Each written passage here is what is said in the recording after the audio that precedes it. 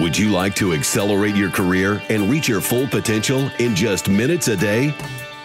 Welcome to the LeadX Show with New York Times best-selling author and Inc. 500 entrepreneur, Kevin Kruse.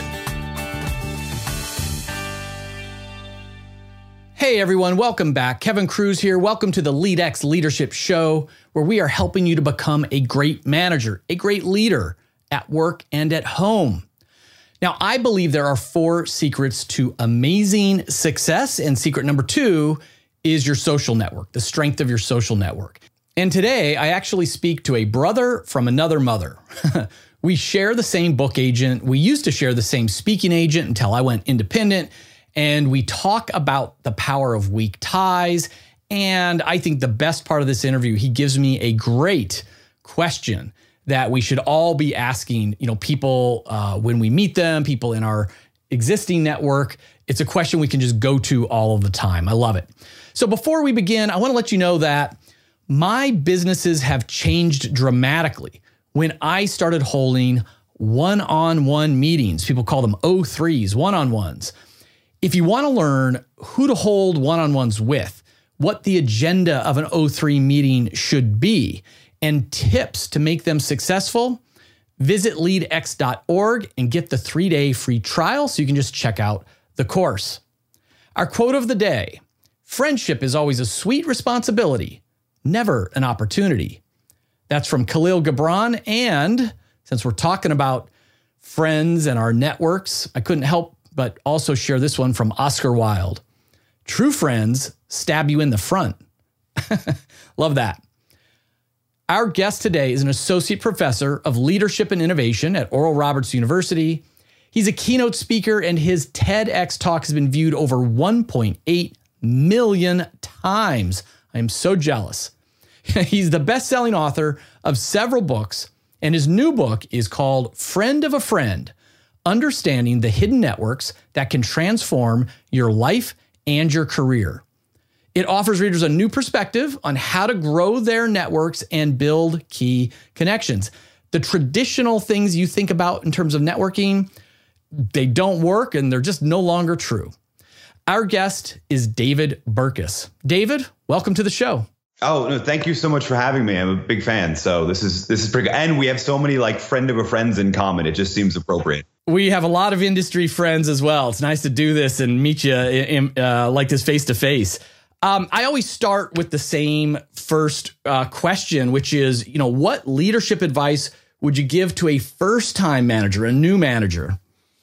Yeah, so I guess my biggest advice would be pay attention to the people who are around you. One of the big jumps that happens, you come out as an individual contributor, you jump into a leadership role, and it's really tempting to, okay, now I need to be circling around and interacting with the other managers and sort of only focusing on networking up and managing up for my career. The truth is the people you just came from are going to give you the most honest feedback, right? In reality, you need people influencing your decisions from all levels of an organization, including outside. So pay attention to the people that are around you. Make sure that you're not just hearing it from one side, because it's one of the biggest mistakes I think a new manager can make is only listening to what orders they've been given instead of what the people that are around them are saying as well. Loving it. Getting that perspective from multiple levels.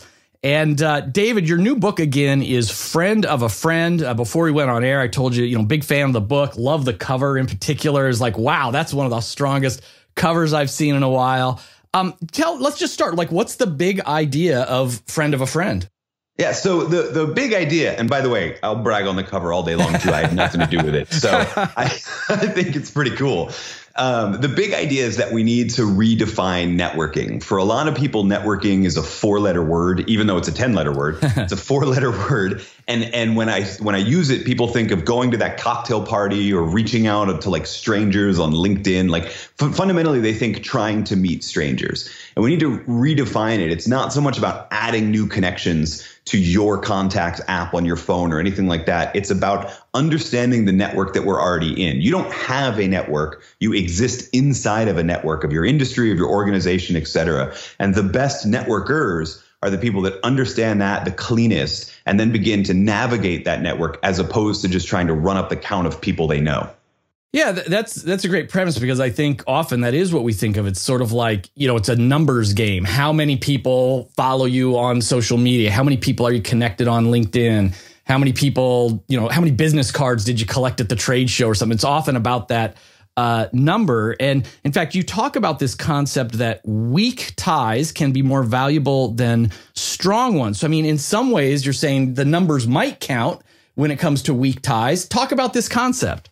Yeah. So, I mean, really, we have to set weak ties off as different from total strangers and different from close contacts, right? So if you think about a network as a three-dimensional object, as opposed to just a list of people then we're going to probably use distance, to you to signify strength of relationship, right? So you have your close contacts. They're the people that if I drew out your network would be the closest other circles around you. And then there are people that are a bit further out. We call those your weak ties or your dormant ties. They're people that you know, but you don't know that well, or they're people that you did know really well for a time, but for some reason or another, it fell by the wayside, right? What a lot of us do is we circle around our close contacts. And then when that dries up, we jump right to let's meet strangers. Let's see if we can serendipitously find the perfect person for us at that speed dating for professionals event we just went to, right? And what we're neglecting are those people in the middle. Your weak ties and your dormant ties have the same benefit as new contacts. They have new access to information, new potential referrals, new perspectives, new opportunities. But like your close contacts, they already know, like, and trust you, right? So in my opinion, they're the most potent people in your network because they think and act different than you. They're around people who are different than you, but it's a lot easier to reestablish rapport because you already had it at one point.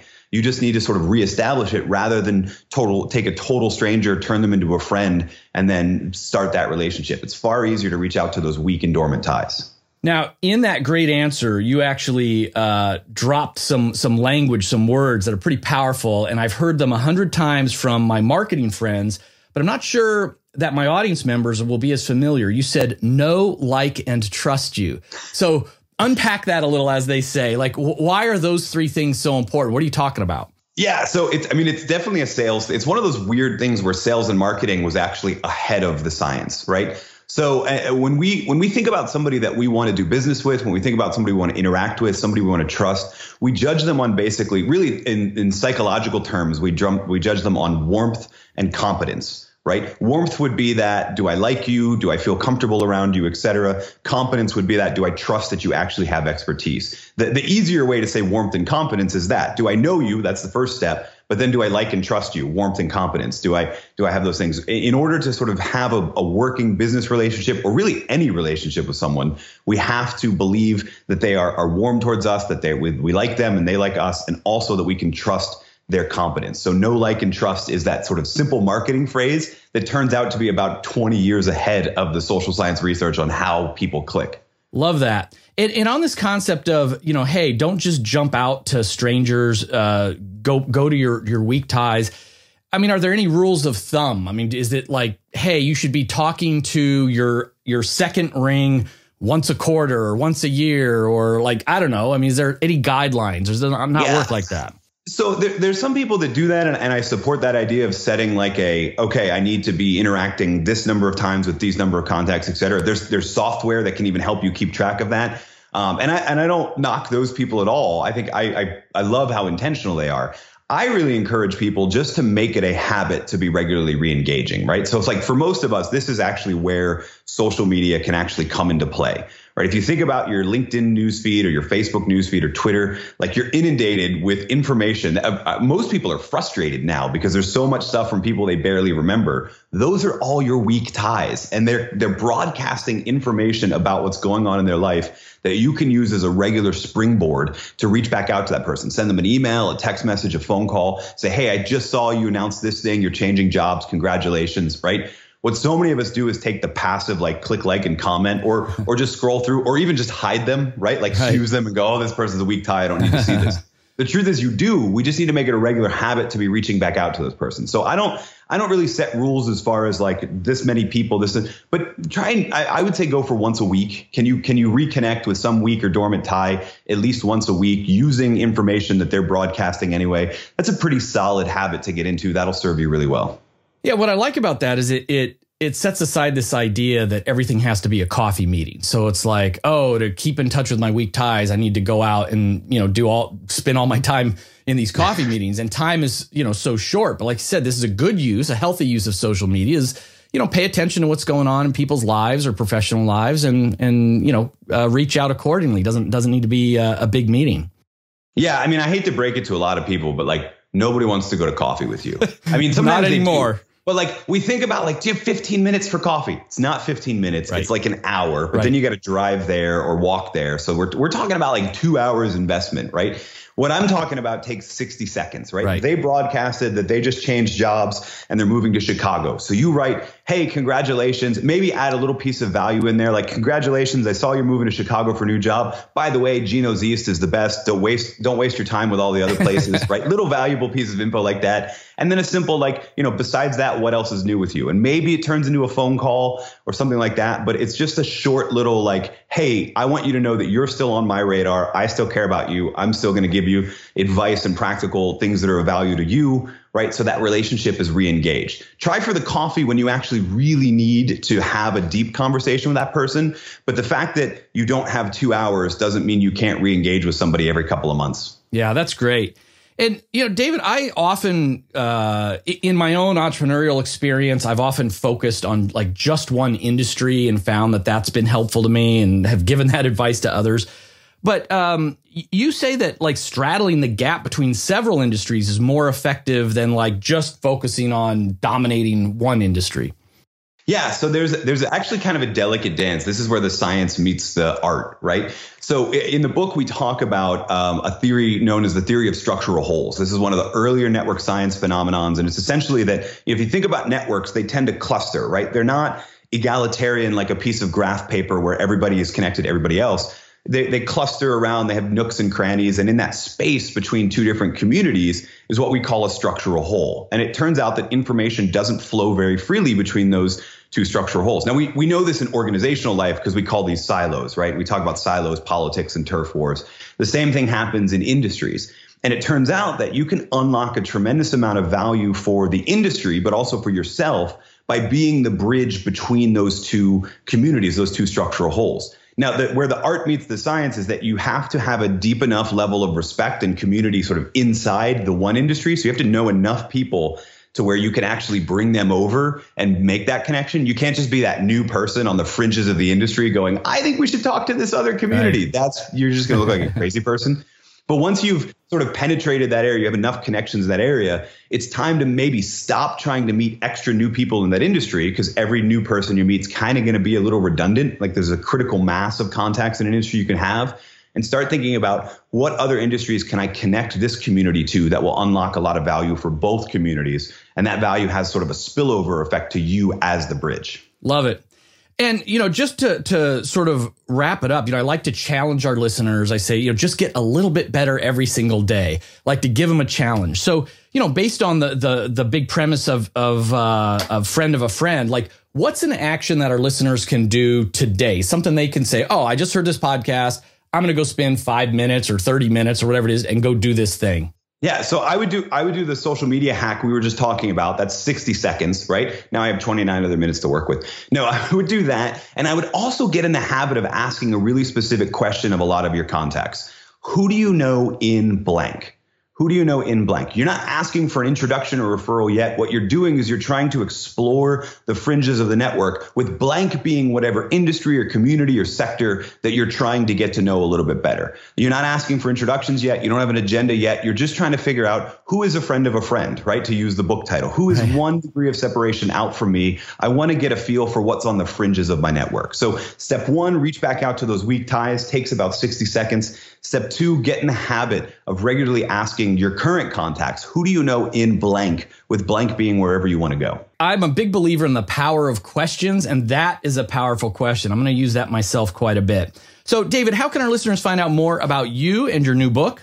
So the best place is probably all the show notes and stuff that you do, right? Exactly. Because I know you're going to link to all of it anyway, and we want people to go there. Second best place is probably davidburkus.com. From then you can look at a bunch of different resources about the book that are just totally free. I mean, obviously, I hope you buy the book in triplicate, but more importantly, I hope you look at some of the resources, some of the advice. I hope that we can change the conversation about what networking is. And then the other thing we can do is connect there on whatever social media, email, whatever that you want to do to keep the conversation going. So not only do we need to change the conversation, let's keep it going. So davidburkus.com is probably a good place for both of those. Great. David, we will link to that web address and, of course, to your book on Amazon in the show notes. And I encourage everyone to take action on that challenge. And remember to ask, who do you know in blank? David, thanks for coming on to the LeadX Show. Oh, thank you so much for having me. LeadX Nation, if you like this podcast, I hope you leave a rating or a review on iTunes or Stitcher or wherever you listen. I also hope you'll go to leadx.org, O-R-G, sign up for the 3-day free trial of the LeadX Academy. It's the most affordable and effective online learning, downloadable tools, webinar archive, and executive book summaries for managers, leaders, and those who want to get ahead. It's the best stuff you'll ever see. Remember, leadership is influence. You are always leading. How will you lead today?